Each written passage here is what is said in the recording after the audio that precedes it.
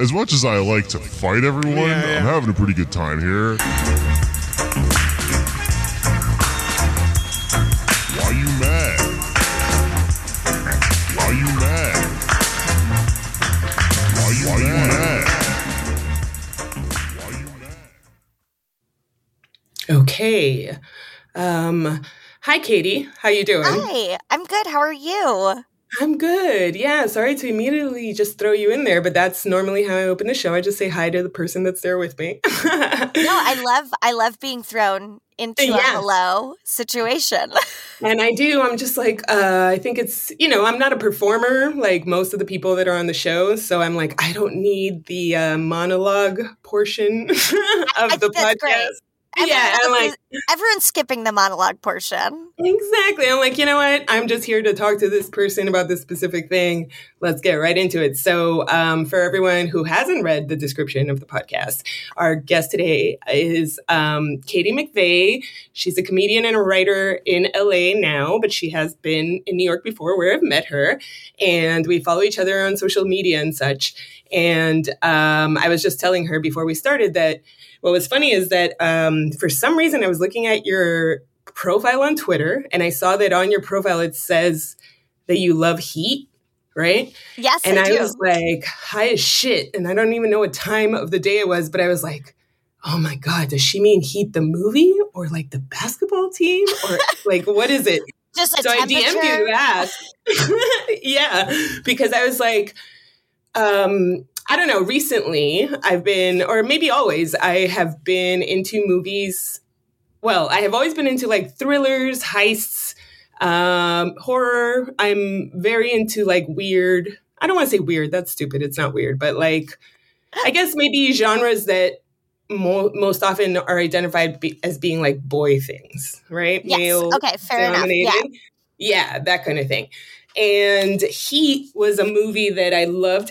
Oh my God, Lucy. My cat, as soon as I'm having a Zoom or anything with someone, she's like, I have to be there. What's going on? That's classic animal behavior. Yeah, she's like, who are you talking to? Okay, sorry. So when it came out in 95, right? I believe so, yeah.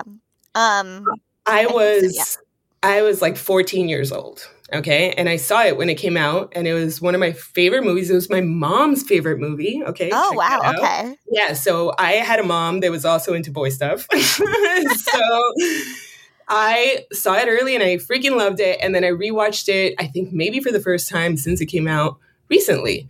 And I was like talking to people about it and I stumbled onto a thread that was using Heat as an example of a movie that was just like another story about men and their guns. And how how it like was glorifying the destruction of women's lives or like the glorification of men's violence at the expense of women's lives. And I was so mad, Katie, because I was like, what are you talking about? Are you crazy? Okay. So the main reason I want to talk to you about this is because you're a woman who, without my influence, likes Heat. And here's the thing, my argument, and the thing I want to like ask you, what do you think about this? I did used to watch a lot of rom-coms when I was like a teenager, maybe early 20s. But I want to propose that Heat is sort of a romantic thriller. Oh, absolutely. So, I would totally agree. I mean, I think one of the things I love about Michael Mann movies, so I wasn't into movies until the last couple of years. And same. That's so funny. I didn't have time until the pandemic. I didn't have anyone who wanted to talk to me about movies. And then I started falling in love with a movie critic. So he and I watched a lot of movies together. I saw Thief in theaters with him when I was living in New York. Just saw it with my lover. It's beautiful. It's a great movie. And I was like, I love this movie. This movie's fucking rocking my skull.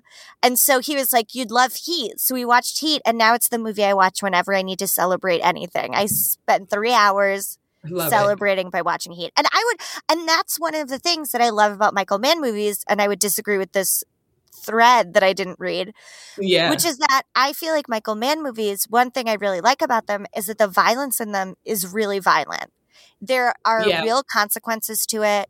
You're never like, oh, violence is cool. Everyone just gets up. It's like a video game. No. It's like it hurts people. And so people. It does the opposite of glorifying it. Totally. And it's not without consequence, and it's not without those principal men feeling the loss and the hurt that they're causing. It's an incredible, I think also, like, if you look back, like step back from the interpersonal relationships, which I literally want to go through every single one with you. Okay. I'm ready. Yeah, you're ready. But it's also like a commentary on, and here's the thing. Last week I did an episode about Bell Hooks' book about masculinity, right? And I don't want anyone to think that I'm like jumping on this like Miss Andry is a problem and I want to defend men trained. No. I am not. I don't think you are either. Yes, exactly. No. I am concerned with the fact that we live in a patriarchal culture, which means most of our media and everything is patriarchal. And instead of rejecting it wholly, we can critically look into it to see how what it says about our relationships with others and help us clarify, I guess, what we could do and could want in our decisions that we make. And the people in this movie, all of their relationships ultimately are impacted by capitalism and patriarchy. Totally. Right? And by the decisions that these men make outside of, I love this woman, and how they impact the woman and the kid that they love and themselves. And sure, like I'm not saying like, oh, think of the poor men. It's like when we say all men are trash and all men are doing bad things to women, you're simplifying it, I think, in a way that is not useful. That it can be funny, I guess, but it's not very useful for how we live our lives, raising people who are going to be men, marrying and dating people who are men, so. Absolutely. And like we live in such a culture that's like the masculinity is so pervasive in our culture. So I think movies like Heat or Point Break by the Catherine Bigelow movie are good ways to explore and deconstruct the idea of masculinity. And that is a worthwhile pursuit. And I think like that is definitely true of Heat. I would argue that the romance of Heat is between the men and the violence that they cause. They they love the chaos at the expense of every other human person in their life. Well, you know what? There's the reason I think it's a romantic thriller is because there are so many layers of romance. The romance between the cop and the robber, that's crazy. Like the whole diner scene between Pacino and De Niro, we'll get into it. They're in love. I mean, yeah, they're in love with each other. They literally at the end scene of the movie is like, if you haven't seen the fucking movie from 1995, I'm sorry, whatever, spoilers. No, first off, if you haven't seen the movie, honestly, you should be ashamed. You should exactly. What are you doing? Sit down. What are you doing? 3 hours, right? It's on Hulu right now. Exactly. I know. I watch it with commercials like 3 times a week right now. It's timely. It's fantastic. So the very end scene is like they, Pacino, who's the cop, shoots De Niro, who's the mastermind of the heist crew. And De Niro says to him, like, I told you that I wasn't going to go back to jail or whatever. And he puts his hand out and Pacino holds his hand. And it is in this way of like, I don't want you to die alone. We understand each other. We connect as humans, even though we both had roles that put us in opposing points to each other. So their romance is incredible. You know what I mean? It is. It's like a tragic. The soundtrack kicks in, and you're just like, whoa.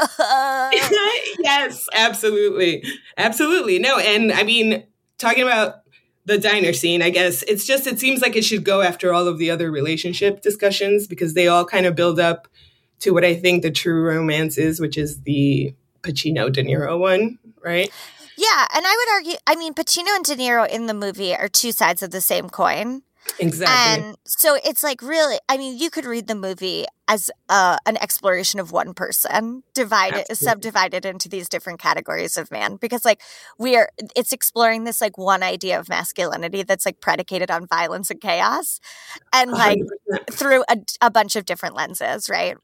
Absolutely. And what it's doing is showing you that sort of for every male character in this movie is torn between two polar desires. Mm-hmm. And one is their intimate need to love and be loved, and however they think that should be done, versus their desire or their need to satisfy what patriarchy and capitalism says that they should be. So Totally. they even in the like most bro-iest scenes where they're like just four dudes talking together about their heist plan. So you remember the scene where they basically realize the cops are onto them, right? Mm-hmm. And they meet up, and De Niro's like to the rest of the crew, like, look, they're basically onto us. So we have two choices. We can either be out right now, or we do this and we take all the risks. But everybody's got to be like full in, right? The action is the juice. Exactly. But that's what's so crazy. It's like, okay, so he is like, I'm not going to pressure any of you. He even says so to, what's his face? Val Kilmer's character? No, Or, the other one. The Michael one with Rappaport. Rappaport. So Rappaport is an interesting one, because Rappaport, what De Niro says to him is, your wife will take care of you. You have money in the bank. You have kids. You own a house. They don't know your name yet. You could just walk away. And he goes, whatever you do, man, I'm with you. Right? Mm-hmm. And here's the thing. Let's pause right there. If you are the woman who has children and a home and a relationship with him, and you were to watch this conversation and see him immediately be willing to risk all of that to just go along with this man that he loves and looks up to, I think that would break your heart, right? Well, except what he says to De Niro next is, because De Niro pushes back and says, no, you he's like, no, you have to decide on you. Yeah. And then Rappaport says, the action is the juice, meaning that the chaos of the heist is what he is in pursuit of, right? He's in pursuit of an adrenaline rush. Exactly. And so I would argue that if you were the woman, the unnamed, barely seen woman married to Michael Rappaport, mm-hmm. you are not ignorant to the fact that this is a man who pursues adrenaline over at the Tom Sizemore. Tom Sizemore. Sorry, not Michael. Dude, I was like, I think we're so wrong about this, but no, we got it. Tom Sizemore. I get names all the time wrong. People write emails. They're fine. Don't worry. So the Tom Sizemore. Tom Sizemore says the action is the juice, which I feel totally. Dear Tom Sizemore, I'm so sorry.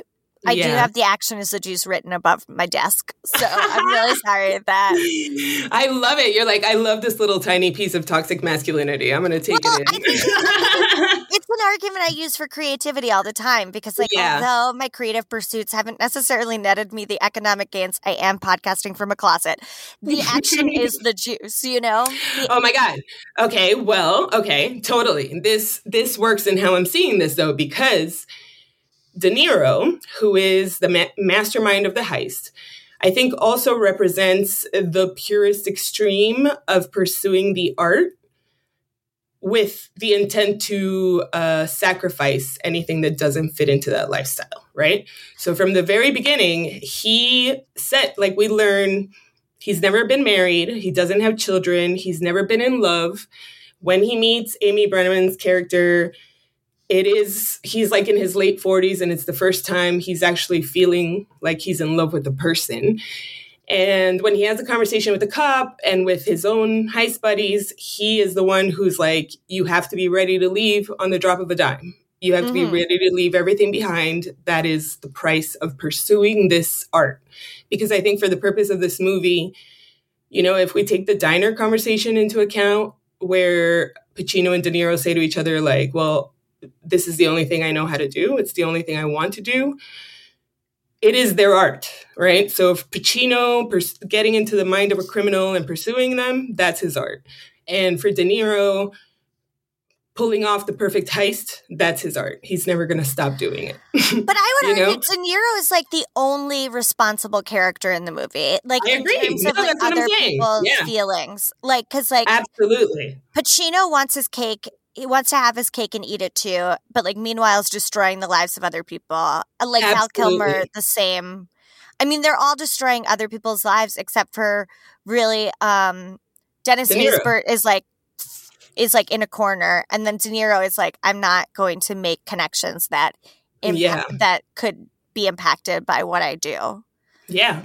Or even at the end when he very stupidly chose to go finish the business with Waingro instead of leaving with his woman. Here's what I'll tell you. I have watched this You movie agree? 9 billion times, and Waingro Yeah. is the only name I know. Everyone else, I'm just Yeah. like, the guy. The actor, yeah, exactly, totally. Waynegro's the only one that only.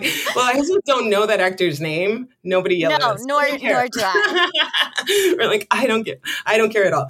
But so it's interesting because let's go back to Pacino because you're right in terms of like.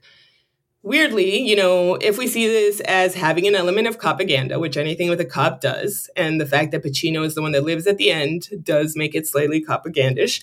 I would argue against No? that, but Yeah? no, because like in the movie, I feel like Pacino and the cops are like especially if you can compare and contrast those two scenes where we see the guys from the heist crew and we see the cops all at dinner, and the cops are clearly like way more out of control than the heist guys who are like raising families and like living lives. Yes, the cops absolutely. are like shooting people in the streets, and the heist guys don't want to murder anyone. Point.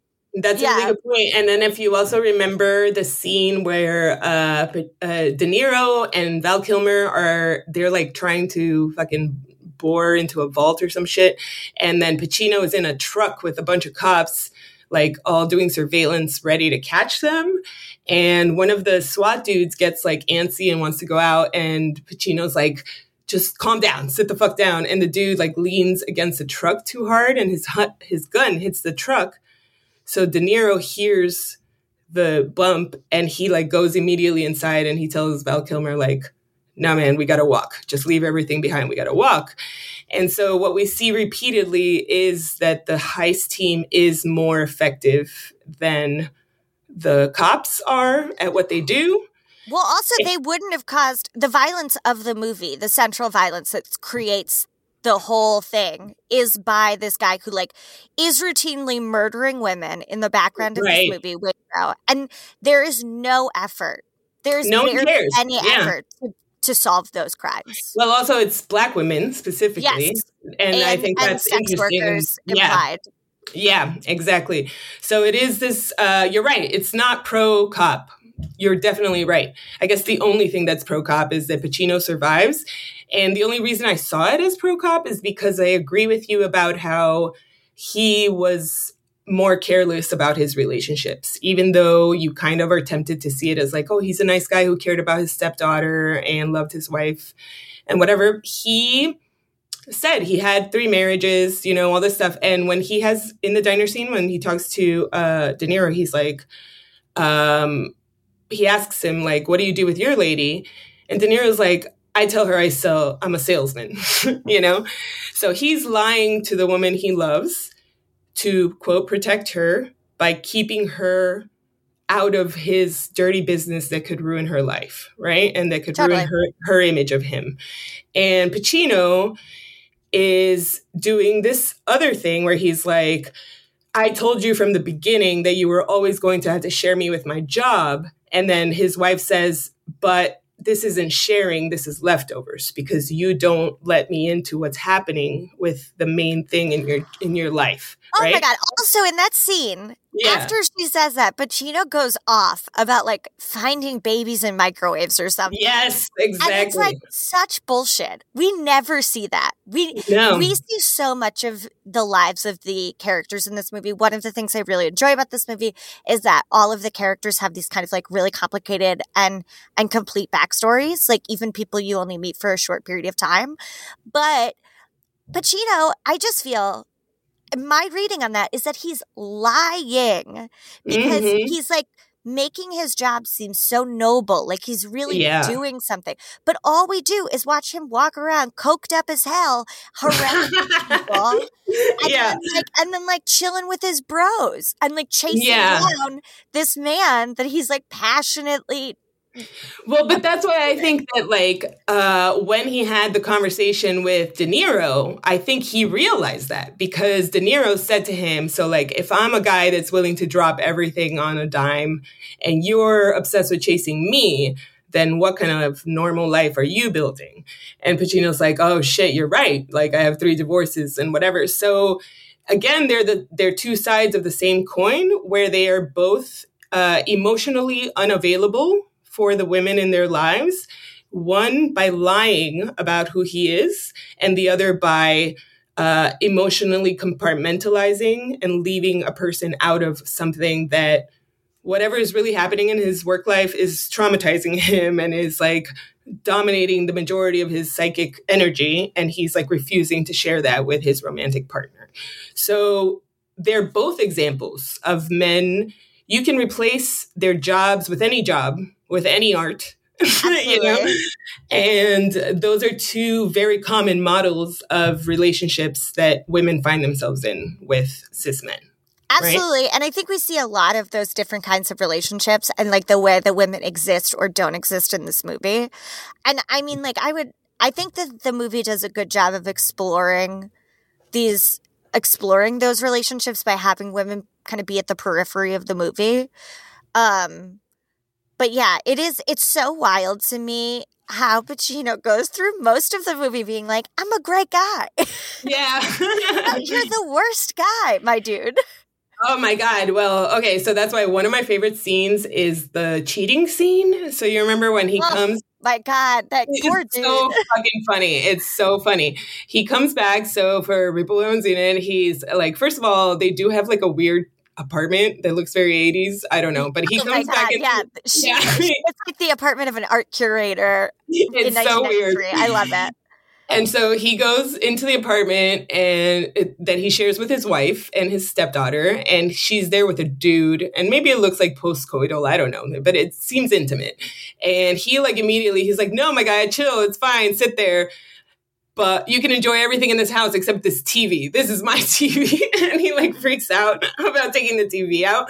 And I think it's like perfect because it is a sort of like pissing on what's mine situation. And he already felt like the woman wasn't his because he expected her to leave him since before she even had the idea that she would leave him, because he was leaving her out the same way he left out the other women he had loved. Absolutely. She was just calling his bluff. Exactly.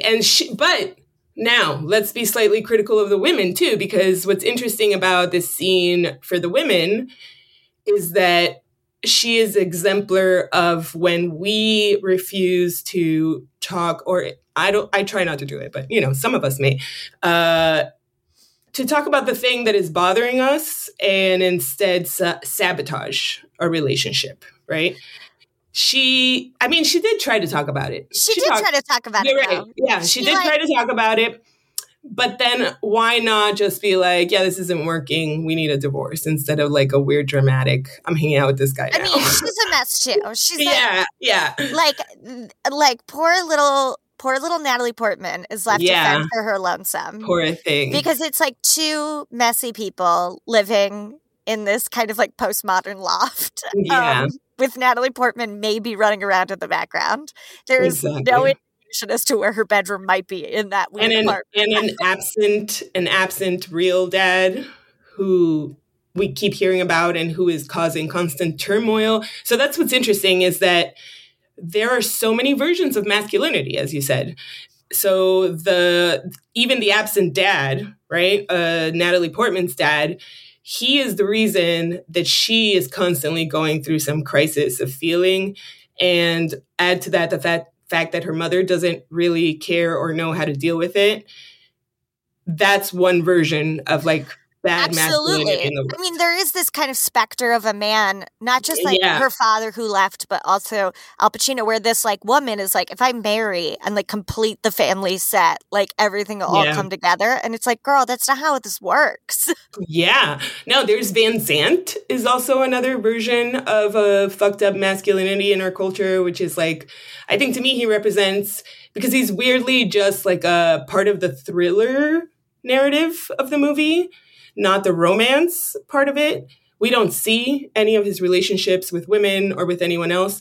But what I think he represents is just the rich white man who doesn't have to take risks, but does it for the thrill and usually wins. So he's like the other side of the Tom Sizemore coin. Well, he has such mitigated risks. Like that's Yeah. why he doesn't take De Niro seriously. He doesn't Yeah. take any of this seriously because any risks he's taken in his life, he's not had to deal with the consequences. And I think like, Yeah. that's made very clear in just like him having this kind of like Henry Rollins plays this kind of like lackey who follows him around and like acts tough for him. Yeah. Because he doesn't, he's like totally out to lunch. He is not related to any of the risks that he's taken in life. A very, very stockbrokery thing to do. No, for him, yeah, it's about status and fun and like the thrill of it, right? Yes. It's very weird because for the rest of the men, maybe except for Pacino, it is life or death. It is, they don't really have another skill to fall back on. They haven't been trained on other jobs. Most of them are already ex-cons. So it's like, they don't have really another option other than to take risks with. And that's really made clear in the parolee narrative that Dennis Haysbert Right. is doing. Haysbert? I don't know. Haysbert. Yeah. Oh, I got it right the first time. I got sorry, Tom Sizemore. The ghost of Tom Sizemore is haunting me. Yes. Is he dead? Did he die? No. I just meant the ghost of me. Wrong. His character.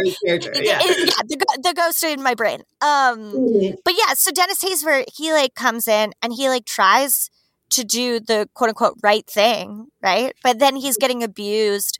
He gets a diner, like a line system. cook job. Yeah. And the diner guy is like, I'm taking half your pay. You don't get to do this. I own you because I can go to your parole officer and lie about Send you. back to jail anytime. Yeah. And so what other options does he have except to like do this or be, dehumanized on a near constant basis? Like those are his two options. And, strangely we see, so he has a wife also, or girlfriend maybe, and she we gather that she stood by him through the time that he was in jail, and now she's supporting him after he got out and loving him and treating him respectfully, even though he feels like he's at a low point in his life where he's in capitalism and in patriarchy, he's just stepped on every day. And she tells him no, I respect you and I love you. And then if you compare that to the Ashley Judd character, I think that's really interesting too, because it's not to say she's bad and this one's good. It's not. It's just all the different ways that women are positioned to react to patriarchy and capitalism instead of really have a choice. You know what I mean? So Ashley Judd's character is maybe even the version of relationships that was most familiar to me as a Latin American Catholic, but it was a woman who really believed in the traditional version of marriage, that a man's job is to provide for his woman and his child and keep them in a great situation and be loyal, all this, very traditional patriarchal man-woman cis relationship type stuff. So she even went as far as to support him in his criminal endeavors. But as soon as it was clear that he put his criminal endeavors / his art, right, ahead of her, then she became resentful of the fact that she didn't get enough attention, that she was not enough a part of his life, which are valid concerns. A big part of their argument is like he has a gambling addiction. He's spending a lot of money. Yes. And she has put herself in this position where she's kind of financially beholden to him. Yeah. Yes. And so she is like, we don't see her really outside of the home, like, period, in the movie. Like, she's in one apartment or another. Like, and like, she is kind of in this walled castle, which does seem like this very powerful position, but isn't. She's right? not just in a walled castle. No, because in every single scene, she is in a situation where she is beholden to a man who she cannot escape his power, whether it's her husband or her husband's boss, right? De Niro, when he like yells at her because he catches her having an affair, or the FBI or whatever the agency is that is like forcing her to turn on her husband and threatening her kid. To me, she is not a bad guy. She is the extreme example of what happens when a woman does truly buy into the capitalist patriarchal form of relationships and goes all in on this, and then is fully dependent on a man who may or may not have such other dependencies and problems with patriarchy and capitalism. And then they're never actually free from those mechanisms. They just are temporarily maybe finding a good place, right? So yeah, go ahead. I mean, I was going to say she's totally trapped at the end, too. Totally, right? Yeah. Because she and Val Kilmer make eye contact from a balcony. She's like, get out of here. She signals to him using her eyes. Which is romantic and beautiful. Beautiful. She's like, FBI, police. But as a result, she's got nothing. She has no one, because everyone she knows is kind of like tied up in the system.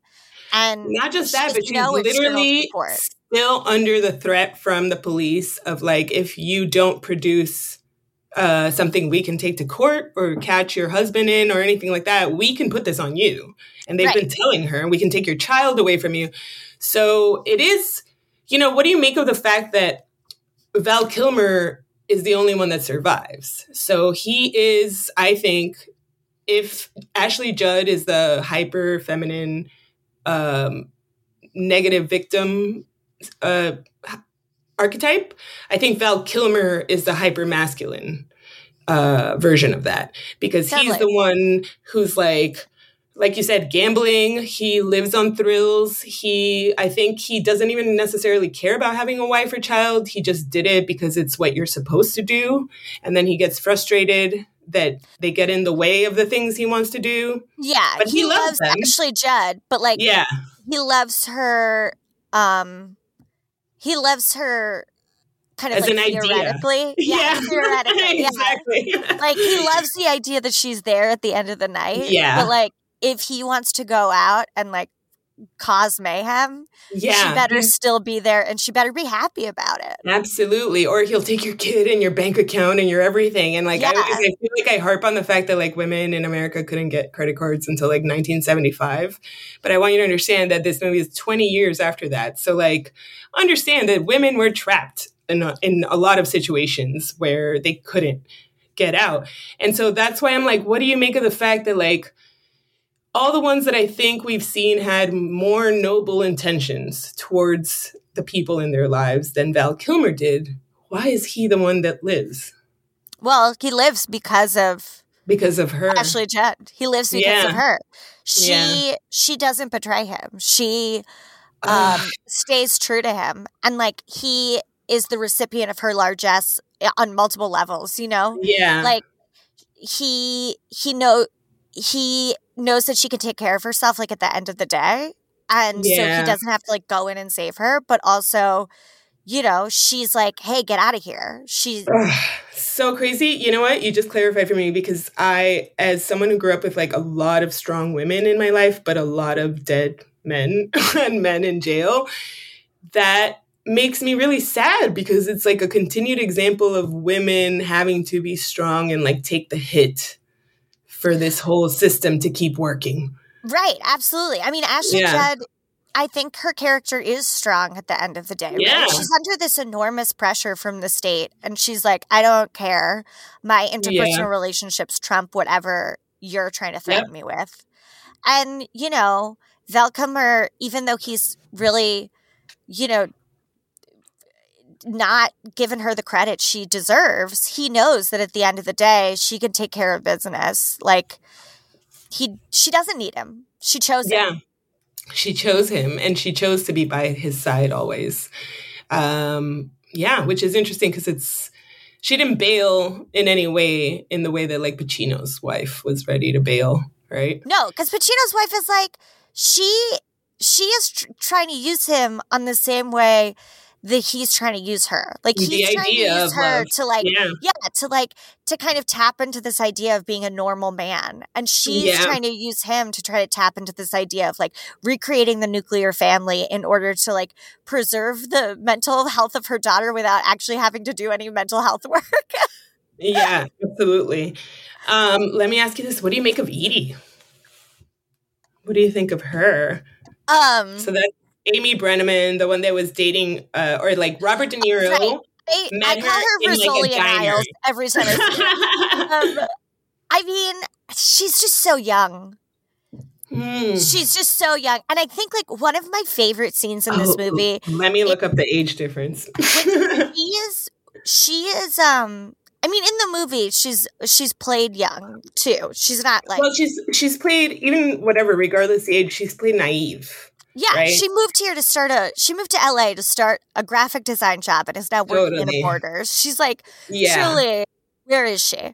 And she's living dreams. Well, and I think the movie makes that clear, like on a visual level too, because that scene where they're at her apartment in Echo Park or whatever, it's supposed to be in Echo Park, and they're like looking at the hills, and it seems to me that they green screened in the background of Los Angeles, and I love that they did that because it adds this kind of like falseness to this movie that's really been based in realism. And I think it like gets at the fact that like Amy Brenneman's is a fantasy for both of them. Yes, exactly. Yeah. She doesn't want to know him. She doesn't want to know him. She just wants to think that like maybe someone can sweep in and like figure her life out for her.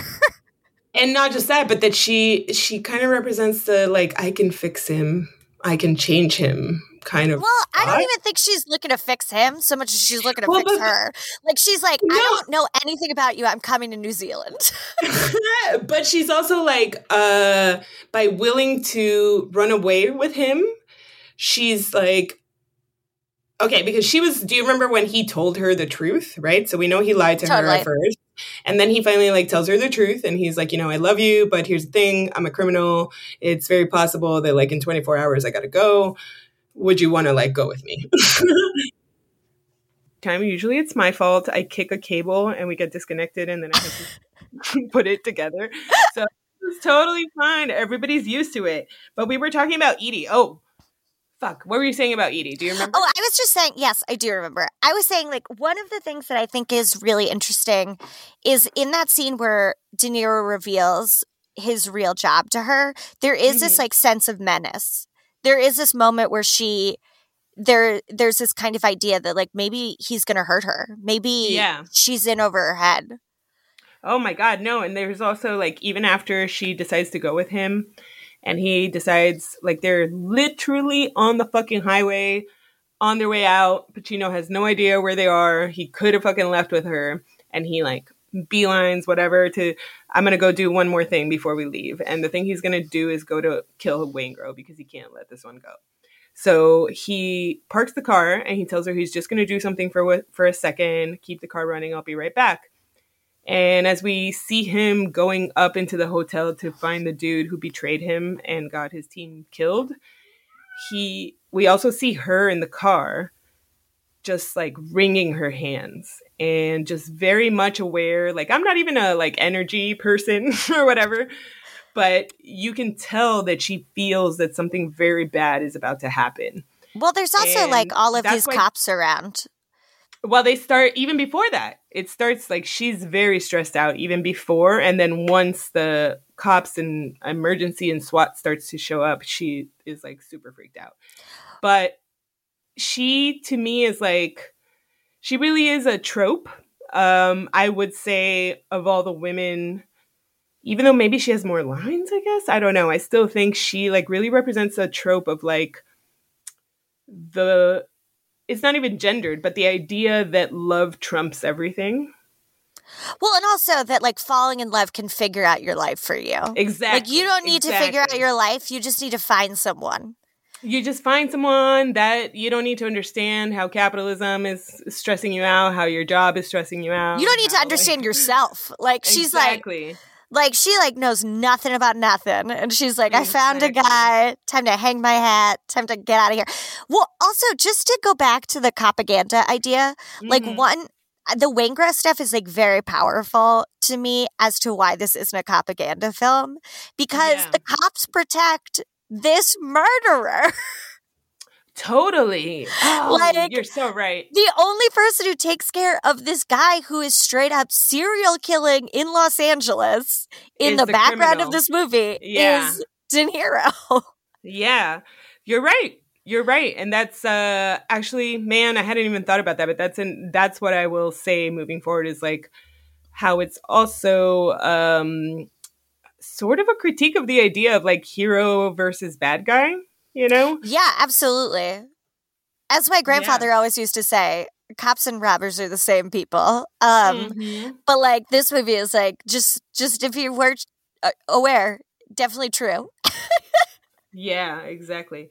Trejo's character, damn, we didn't see too much, but oh God, the saddest scene in the movie though. I know. And also, I mean, it is still yet another side of masculinity where he was the weak point in their team, in that he was the one that got tortured to get information. Waingro tortured him, I believe, on behalf of Van Zandt.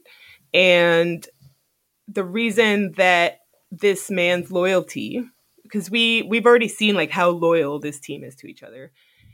The reason he broke his loyalty was because they were threatening the woman that he loves. And De Niro, once their whole heist falls apart, he realizes like the weak point had to be the one person who was supposed to be there and wasn't there, which was Trejo. So he goes to find him and he walks into like a bloodbath and sees that they killed his woman. And he's like barely alive. Trejo's barely alive. And Trejo tells him like they had her, you know, like I had to tell them I'm sorry. And then De Niro shoots him. And it's such a, to me, like one of the saddest scenes in the movie, because it's like the one who spent most of his life alone and not knowing love in order to not hurt others has to kill the one who loved someone so much that he betrayed all of his ideals and values. Well, also, I mean, I think that scene makes the argument that there are so many different types of love, right? Yeah. It's like the bonds that De Niro has with the people in his life are just as important as the romantic bonds that like we don't see too much of but occur off screen. And the scene is no less painful just because they're not in a romantic relationship, you know? And I think and like also the relationships between the men in the movie are so much more honest than the relationships that they have with the women in their lives. Yeah, totally. But it's so sad that the commentary in general about masculinity is that they can only emotionally connect in these like very compartmentalized spaces. That seems terrible because it's also like one of the things that we see with all of the women in this movie is that they're all sad that they are not fully let into these men's inner lives in the way that they let in their other boys. Well, yeah, and the movie's told through the men's perspective, right? So we're not seeing, like, as far as we know, no woman in the movie has a female friend. Like, not a single one.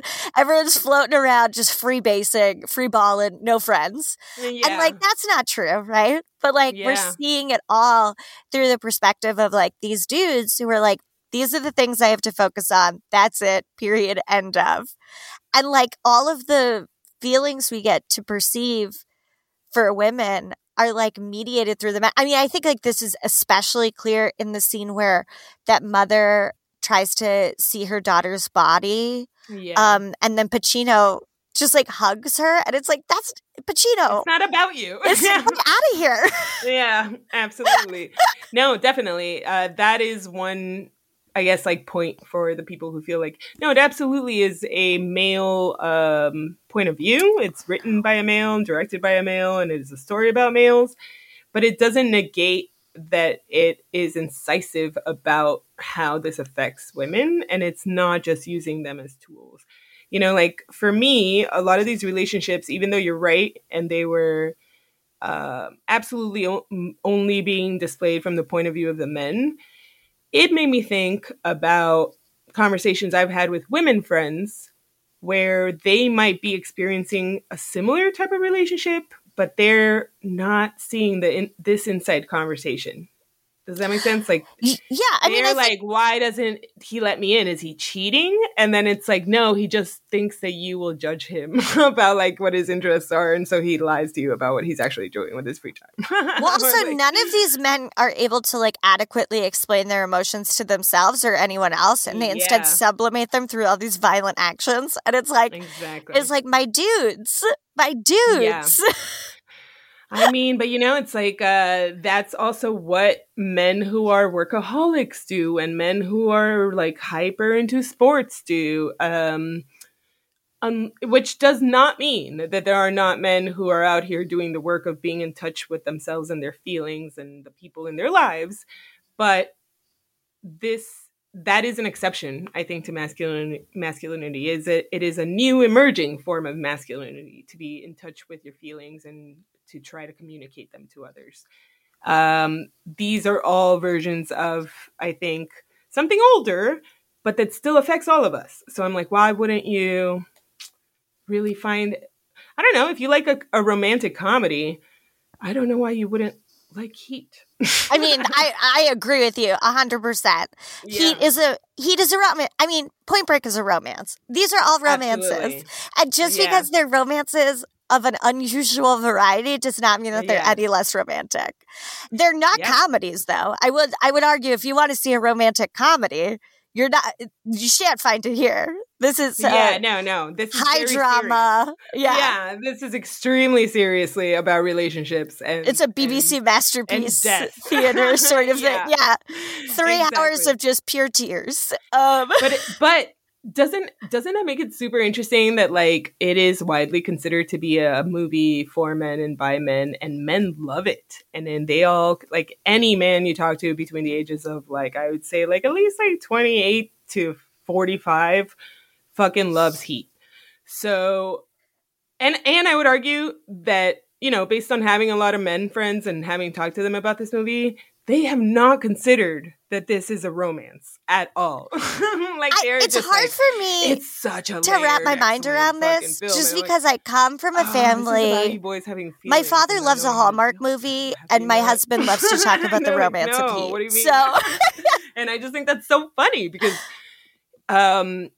is it more effective to expect, men to watch things that are telling them straight up, oh, these are some of the critiques of masculinity, and these are your options? Or isn't it also effective in something we should embrace when men themselves are exploring the conflicts within masculinity that they experience and appreciate it? Oh, shit.